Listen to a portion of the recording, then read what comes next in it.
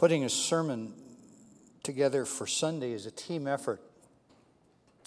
I love Rebecca and John. The work that they do to support your speakers is tireless and amazing. I learned a lot this week after I sent John a music video for this message. You'll see it in a minute. But I sent it to him because I wanted his opinion. The Bee Gees, a group with roots in my history, with a melody that tugs at my soul, performers right out of the disco era, lyrics dripping with romance. And you'll see a theme in this video.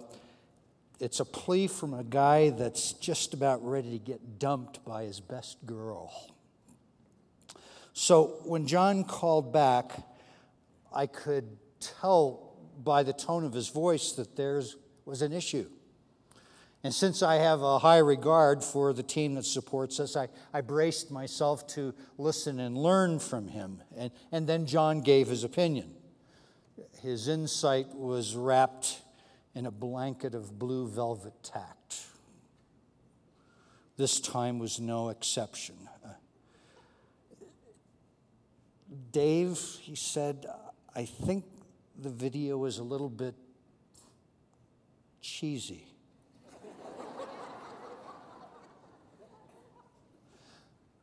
Now, mind you, this advice came this week after we began the service with the Cupid's Shuffle.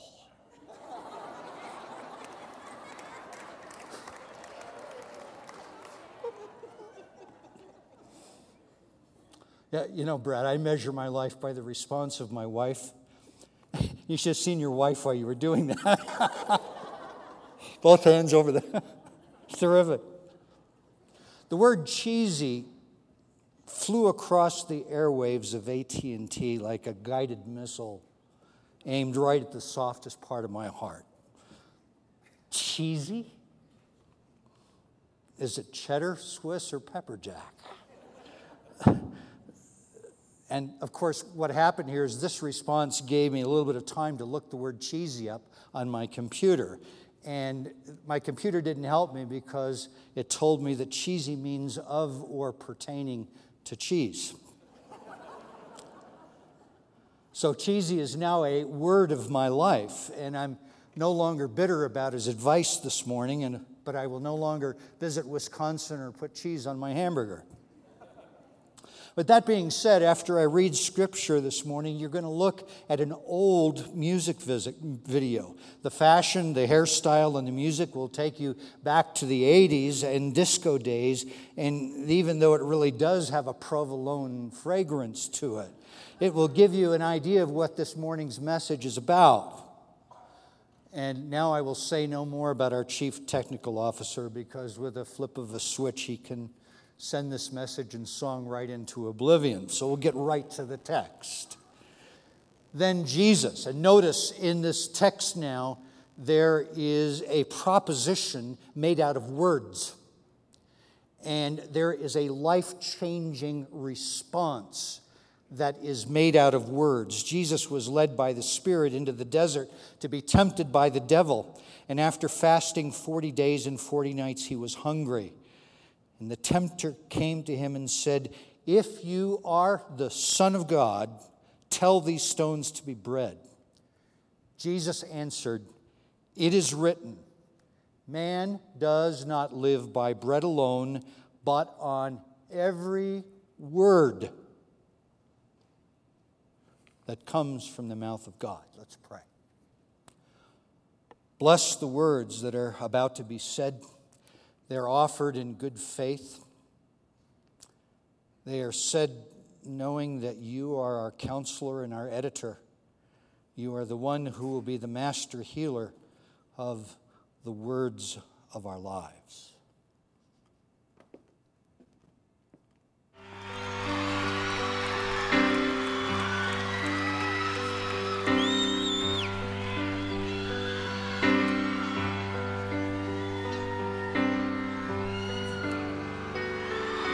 Taught in everlasting words and dedicate them all to me. And I will give you all my life. I'm here if you should call to me. Anything that I don't even mean, a single word I say, it's only words, and words are all I have to take your heart away. It's only words, and words are all I have to take your heart away. It's only words, and words are all I have to take your heart away.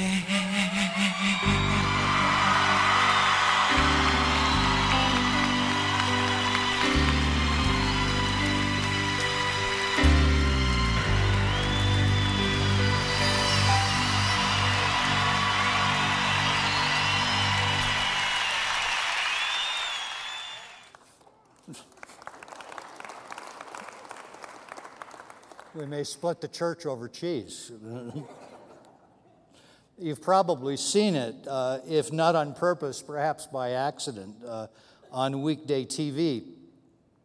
The opening credits feature an hourglass and a backdrop of a partly cloudy sky and sand slowly trickling to the bottom.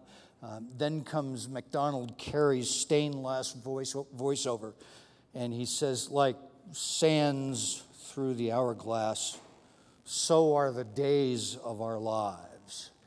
And another daytime drama, ready to do whatever daytime dramas do, is ready to go. So the Hortons and the Bradys, soap at its best since 1965. Chad and Gabby model for the Countess, and Danielle leaves Salem in a tearful farewell. And Victor almost admits knowing about his mother. And Brady learns that Madison has been lying. And Quinn jumps ship. The show Friends picked up the Days of Our Lives series and called their parody The Days of the Week. And if you follow their soap for a while, Joey Tribbiani is cast as Dr. Drake Ramoray. And Dr. Drake gets killed after falling down an elevator shaft, and later he's brought back to life with a brain transplant, and then he gets nominated in the daytime Emmys for the best death scene.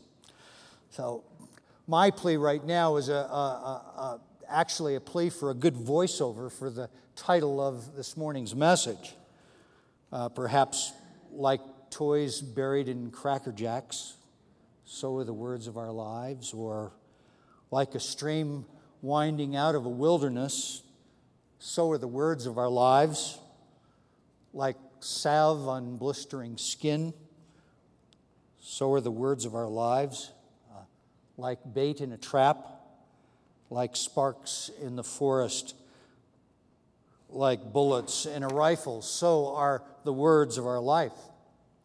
So Jesus comes along and he says to us, life is fueled by food. No argument about that, is there? When I'm hungry, my stomach lets me know right away I'm hungry, and I get restless and active, and finally I satisfy. It reminds me of a story. Perhaps you've heard Garrison Keillor's stories about Ole and Lena. They are older Norwegians in Garrison Keillor's Prairie Home Companion program. Ole is dying. And as he's taking his last breath, he smells homemade chocolate chip cookies coming from Lena's kitchen downstairs. So motivated by hunger, he stumbles down the stairs, crawls through the hall, and finally makes it to the table and the cookies. And he reaches out, and suddenly he feels a slap on his wrist. And Lena says, "Don't you dare. They're for your funeral."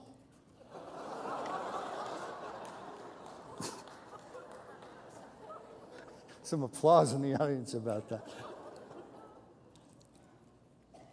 We live and die by food, so we know how to take care of it. We'll consume our food knowing that the Food and Drug Administration, the USDA, and the county health department are watching out for us.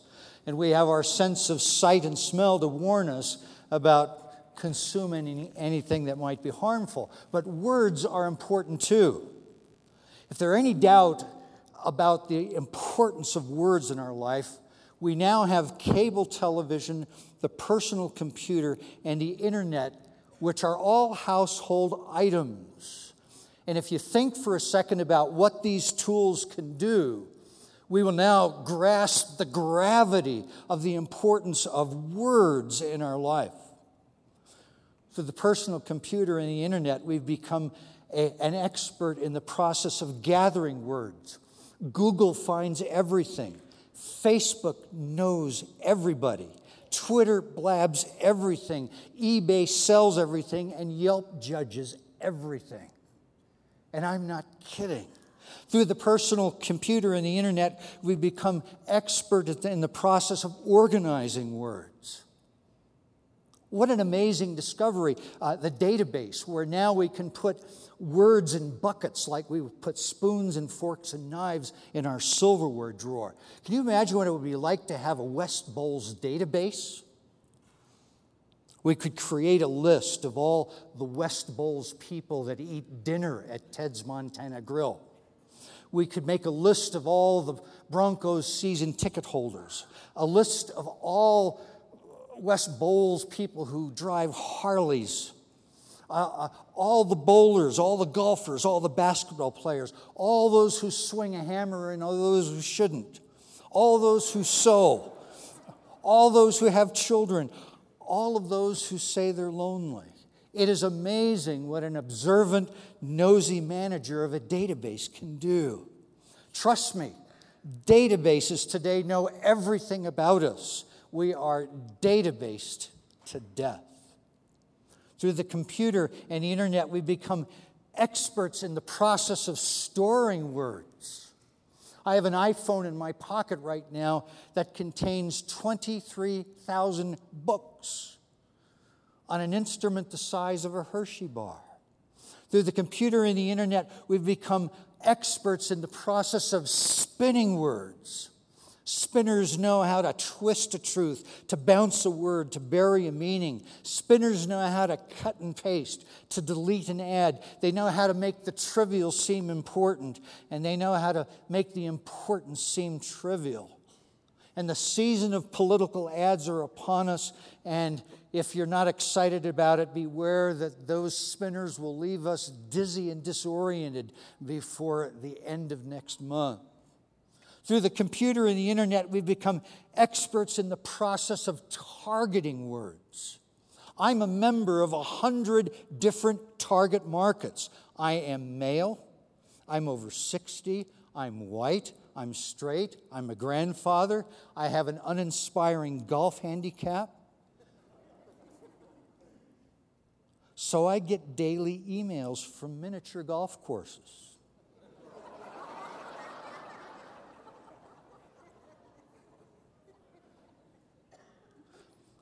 I get offers from drug companies that are worried about my testosterone level. I get coupons from the scooter store. But worst of all, I get calendars from local cremation services. I even got an email the other day from a website entitled YourDailyGuiltTrip.com, and it warned me that golf is nothing more than strenuous idleness. Strenuous idleness. Through the personal computer and the internet, we become experts in the process of delivering words. Messages are targeted at me in high-definition color over great background music with models that even St. Francis of Assisi couldn't resist. And then they're sent by engineers who know when I get up, how I brush my teeth, the style and color of my underwear, my political preferences, my favorite food, my closest friends, and my vacation dates. And then worst of all, these engineers can embed words in my computer. They know how to get messages so deep into the heart of my life that those messages pop up anytime, any place. They will tell me what to do, when to do it, make promises they will never keep, and find ways to take a tour through all of my passwords and credit card information and steal something before I ever buy it. In August and the months thereafter, businesses, organizations, political parties, screenwriters, crooks, and even preachers will spend $1 billion a month to bury us in an avalanche of words. They will use tools designed to gather, store, organize, target, deliver, and embed words right in the heart of where we live. And these words are written to take our hearts away. One word can be a twist. If you doubt it, kind of put your mind to work on the theater of the mind for a second and listen to how important a word is. This is Linda Wertheimer, NPR News in Washington, with a special report from the Middle East. With me on the line from the mountain province of Donandistan, from the provincial capital of Rilibad, is correspondent John Notright with breaking news report that a plane load of terrorists is on its way to the U.S. at this very moment. John, can you hear me? Yes, Do you I hear me now? Sorry, I stepped on you there. It's Sorry, Linda. I'm Go having a ahead, hard John. time. Go ahead. We have you, John. Go ahead. Having a little trouble with the satellite delay there. Yes, I understand there's a delay with the satellite. Go ahead, please. You want me to go ahead now? Yes, go ahead, John. This We're is ready John for you now, Notright from John. the provincial capital of... I'm sorry, Linda, did you say something? I said we're ready for your report, John. You want me to do that now, Linda? Yes, go ahead, please. Standing by and Rilibad here. Whenever you're ready, Linda. Can you hear me, John? I can hear you, Linda. Good. We'd like your report now, John. Just waiting for your cue, Linda. Let's go This to satellite John connection, Notright and Linda. really, There's a really bad. delay. Now I'm for this, sorry. John. Yes, Linda. John, please, shut your mouth and listen. And I'll ask you a question, and when I do, you answer it, okay? Okay. Are you So shutting you your mouth talk, now, then I John? talk, right? John, you're there in Donandistan from the provincial capital of Rilibad, correct? And you have reports of a plane load of terrorists heading for America. We'd like to know more. Over to you, John. I don't know about terrorists, but there's a plane load of tourists heading for the U.S. Is that what you meant, Linda? You told us terrorists. Tourists. They're from Iowa. Church people, mostly. From what I understand, Methodists, I think. They're here on a study tour learning about Islam. You're an idiot. Get on the plane with the tourists, John, and go back to Iowa. John? Sorry, you're picking up a little. John, Linda. get out of my life. Just disappear, okay? This is Linda Wertheimer Am I from done NPR now? News in Washington with a special report.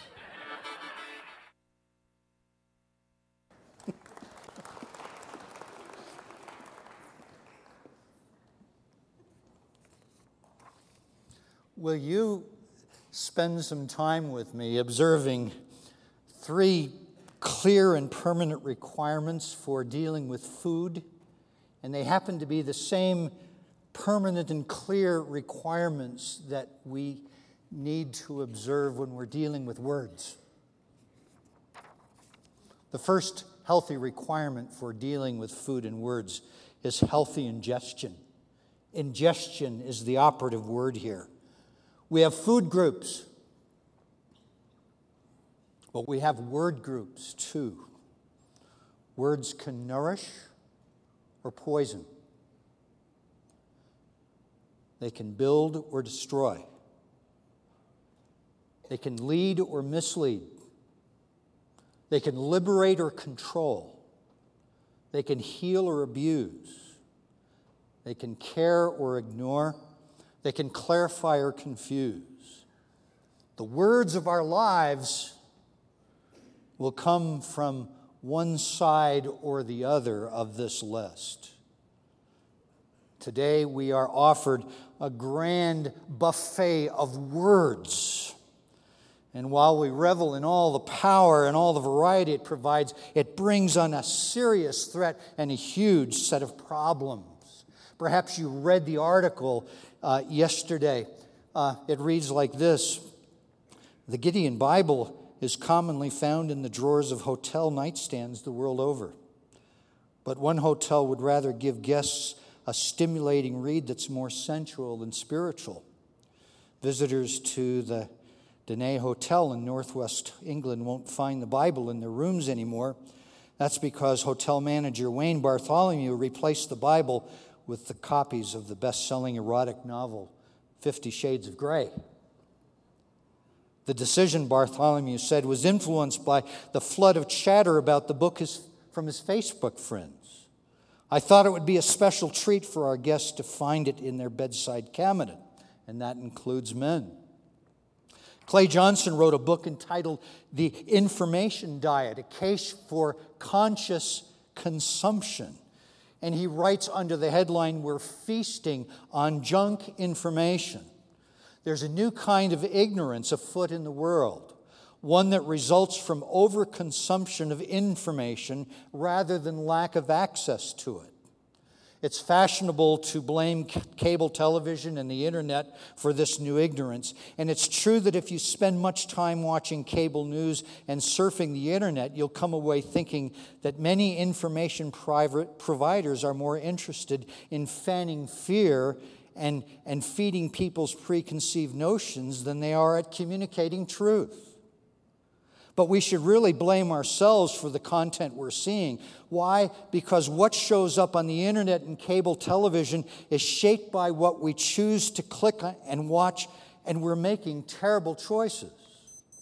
Our news is largely provided by conglomerates focused on the bottom line, and they have figured out that shrill opinions and celebrity hype draw more eyes than facts and substance. To the handful of billion-dollar corporations providing much of our news, journalistic integrity equals market inefficiency. Fear, opinion, and gossip are less expensive to manufacture and draw bigger audiences than the truth. And he goes on to say it's like our food diets. They too have changed in the last half century, and for much the same reason. We are hardwired to crave salt, sugar, and fat, all of which were easier to come by in earlier areas. But in this age of plenty, at least in developed nations, industrialized food suppliers have filled supermarket aisles with delicious but unhealthful concoctions aimed at satisfying those who look for it. We've got to be careful what we ingest in a culture like this. Health requirement number 2 for food and words. Food and words require healthy digestion. We know all about food digestion, but you know there's a capability inside of us that is designed to process and digest words. It's called the Spirit. And there's an absolutely lovely word picture in Genesis 2 that talks about the gift of the Spirit to mankind. In Genesis 2 we read, "The Lord God formed man out of the dust of the ground and breathed into his nostrils the breath of life, and man became a living being." A living being now is one that's capable of being aware, capable of responding, capable of thinking, capable of judging, capable of acting. Those 5 things make us personal. Those 5 things make it possible for us to comprehend and experience the world around us. And those 5 capabilities enable us to comprehend and experience the fact that God is great and God is good. It is designed to respond to the people and the places and situations and words that are around us. A number of years ago, I had the opportunity to canoe through Echo Park. It's where the Yampa River and the Green River come together in eastern Utah. What a trip. And on that trip, I used to be able to yodel. I could yodel right now, but you'd be very disappointed. Somewhere in your 50s, you lose the ability to yodel. It's quite a loss in my life.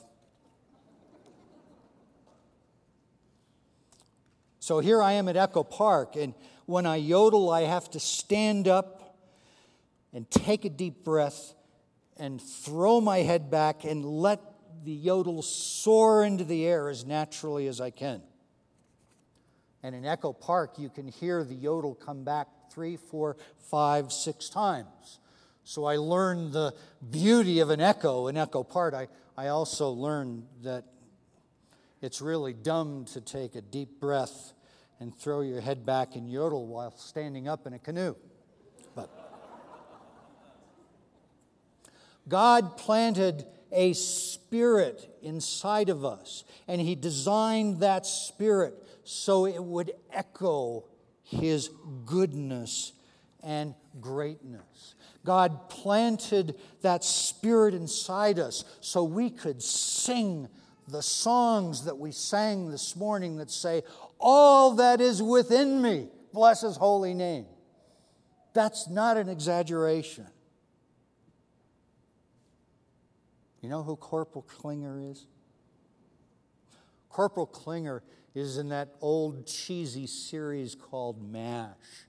And Corporal Klinger is the Section 8 guy that's trying to get out of the Army for a number of different reasons.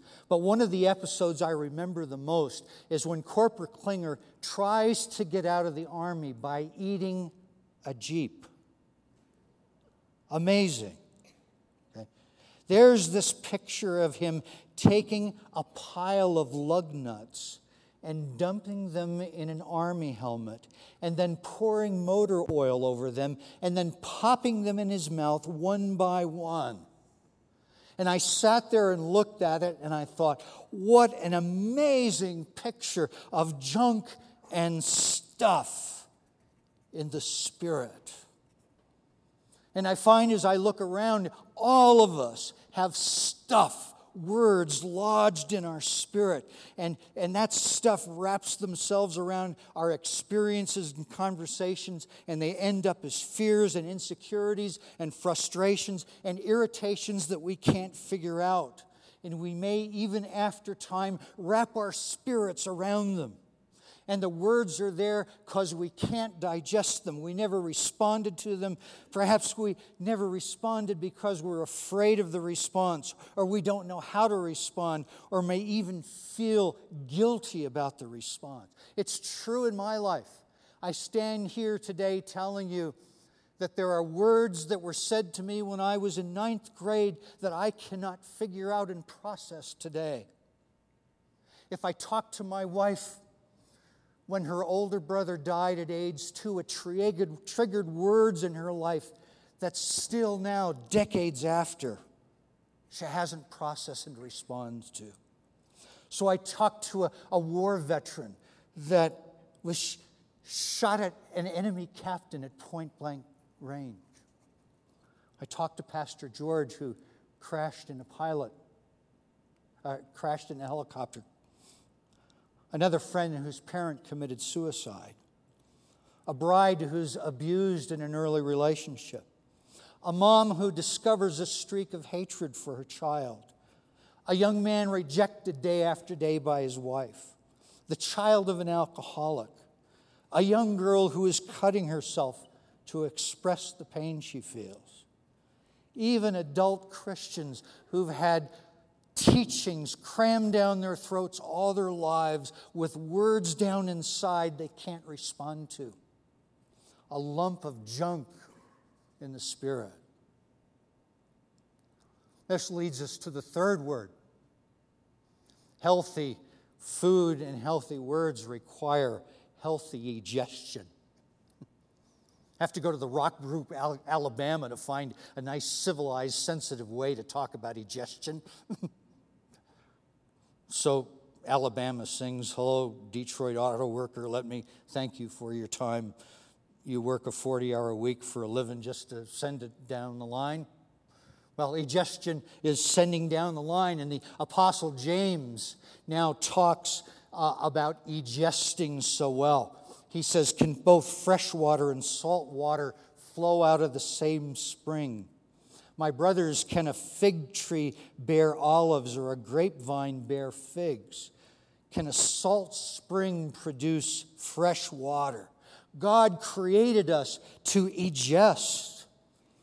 Now, I remember so well on the third day of a 300-mile mountain bike ride, in the middle of the morning, the pain in my thighs had morphed to paralyzing cramps. The sting of sweat on a saddle store was unbearable. We had 220 miles of Colorado mountain trails yet to conquer, and I stopped and I got off my bike and I laid down on the trail, and I actually assumed a fetal position. And if it wasn't for 3 other stupid young males that were standing around me, I would have proceeded to sob uncontrollably. In biking language, that's called a bunk. And one of the guys, forsaking the stupid young male method of counseling, leaned over and said, "This happens all the time. We'll rest for an hour." And then he gave me a package of goo. G-U. Goo is a chocolate paste loaded with carbos and sugar and caffeine, and it's designed to ingest quickly and digest instantaneously, and then to egest with an explosive burst of energy. When God gave man spirit and man woke up from that creation sleep, God meant for us to egest praise. He meant for man to look around the world that God had created and say, "Wow."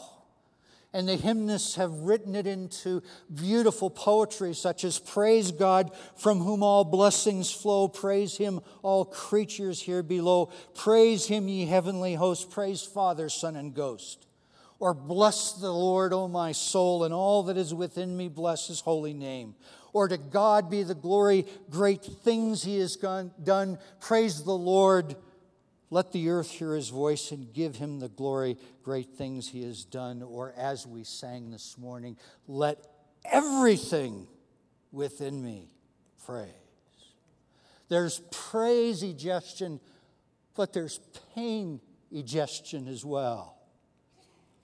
There's pain that comes from a spirit that's been blistered by words that poison, words that destroy, words that mislead, words that attack, words that manipulate, words that abuse, words that ignore, words that curse, a complete diet of junk. I read this letter to Amy Dickinson this week in the Denver Post. What happens to us in the first 18 years of our lives makes up the foundation of our lives. Molested for many months by a close family friend when I was young, I sent all the typical signs to my parents and was punished by them for my behavior. Almost 50 years later, I still carry the weight of this violation with me. I do not believe in forgiveness. I am very distant with my mother, and she has no idea why, as it is a subject that can never be brought up. People say, "You're an educated adult, get over it, forget it," but it stays embedded and still painful 50 years later. I still wish I could change this one life incident and see if there's a happy person inside this body instead of one who inhabits it emptily now. Or listen to a comment from a young girl who posted this on the internet. "I started cutting myself a few weeks ago. I had no one to talk to, and I felt like that was the only way out of the pain I felt inside. One day my mom starts fighting with me, and I don't resist it anymore and tell her what I'm doing, and she doesn't actually care. I've been through a lot of pain and on my own, but you know what? I've learned to be stronger when nobody actually cares. I've learned to live life by myself, and the funny part is I turn 16 this Sunday, the 15th. The pain of these words is unimaginable. And we're surrounded by this kind of pain. The pain shows itself with every angry man, every lie, every rejection, every moment of domestic violence, every moment of despondency and depression, every shattered marriage, every theft, every binge, every addiction, every fantasy, every act of cruelty, every second of passive withdrawal. Someone said, "Sticks and stones will break my bones, but words will never hurt me." I've never heard such a pile of nonsense in all my life. Our lives will flourish and flounder by how we handle the words of our lives. We can't find any meaning without words. We can't manage anything without words. We can't measure anything without words. The goals in our lives, our opportunities, our threats, our strengths, our weaknesses, our deepest needs, our dreams and fears can be described with words. Our highest praise and deepest pain will be found in words. God intended us to find Him and to know Him and worship Him with words. They are the words of our lives. And they can take your heart away. Do we know what those words are?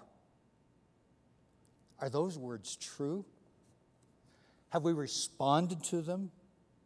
What do these words produce? Are they useful?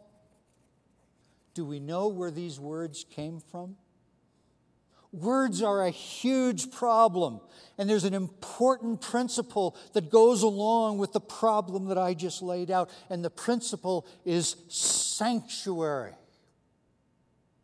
Last year, I was on the 14th hole of the Keystone Ranch golf course. I was playing with my boy, and within 20 minutes, a thunderstorm rolled in, and suddenly my son and I found ourselves surrounded with a storm on every ridge, with lightning striking 4, 5, 6 times a minute. And before I knew it, I was scared out of my life until we spotted a latrine about 200 yards away, and we ran for it. Sitting on the porch of that latrine, suddenly I got a grasp of what the word sanctuary means, what the word safe means. And suddenly, when I look at the problem of words, I suddenly begin to appreciate how important the word sanctuary is, and how important it is for me to create a safe time with myself, where only safe words are used, where I have a safe person in my life, where only safe words are used, where there's a time with my spouse, where even in the midst of issues, only safe words are used, where there's a commitment in the home that this is a safe place, where only safe words will be used, where we can find safe places, safe people, safe situations. Resources where even the most painful words and images in our life can be cared for safely. Sanctuary is a time and a place where there's no room for unsafe words. And this message came to life as I watched our VBS kids here 3 weeks ago standing and singing on stage. My 2 grandkids, aged 3 and 4, were up on stage singing. We sat there in rabid fear as whether one of them was going to take his shirt off. But I watched my boys staring adoringly at their leader. One was imitating the guitarist, and the other one had his eyes fixed on the leader as they sang Jesus. And there it was, sanctuary, moments of safe place, safe people, safe places, safe situations for my boy. We are West Lowell. We are sanctuary. Take a look at this video.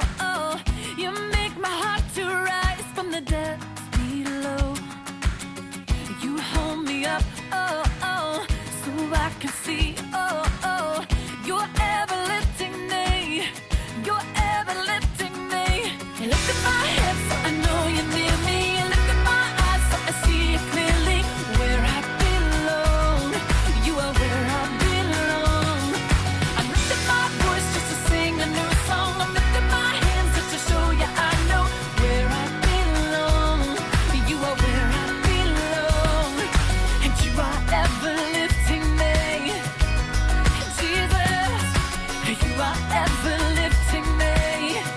Oh, you fill my heart to know the length of your great love, and where you go, I'll go. You set my heart above, and nothing on earth compares. Oh God, when I'm with you, you take me higher. You take me higher. And you fill my heart to know the length of your great love, and where you go, I'll go. You set my heart above, and nothing on earth compares. Oh God, when I'm with you, you take me higher. You take me higher. You lifted my head so I know you're near me. You lifted my eyes so I see you clearly. Where I belong, you are where I belong. You lifted my head so I know you're near me. You lifted my eyes so I see you clearly. Where I belong, you are where I belong. I'm lifting my voice just to sing a new song. I'm lifting my hands just to show you I know where I belong. You are where I belong. You are ever lifting me, Jesus. You are ever lifting me on my days. You are ever lifting me. Oh, you are ever lifting me.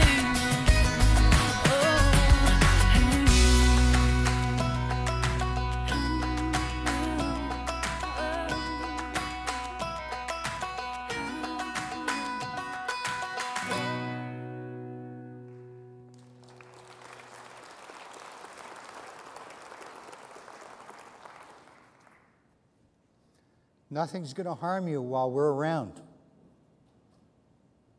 We're MOPS. We're Sunday school classes. We're children's ministry and nursery. We're Sunday night connection. We're youth groups. We're men's ministry. We're women's brunch. We're choir. We're prayer groups. We're potlucks. We're golfers. We're greeters. We're ushers. We're quiet talks with people who care. We're givers of time and money and care. We're Pastor Todd, to whom I wrote after his Father's Day sermon, "Thank you, Pastor. I heard what you said, and I did it, and I'm glad." We're Sanctuary. And I've got to tell you this morning, I'm burstingly proud of you for being that way. There's no better return on our investment than to be Sanctuary in Littleton and Lakewood. Let's pray together. God, thank you that you've created us to respond.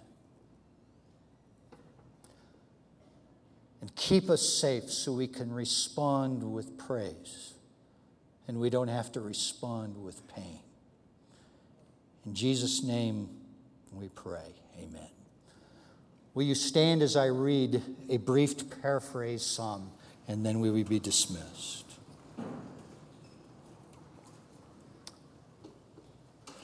One thing we ask, one thing we look for, to dwell in sanctuary all the days of our lives. For in the day of trouble, he will keep us safe. He will hide us in the shelter of his tabernacle and set us high upon a rock. Stay safe this week, West Bowles.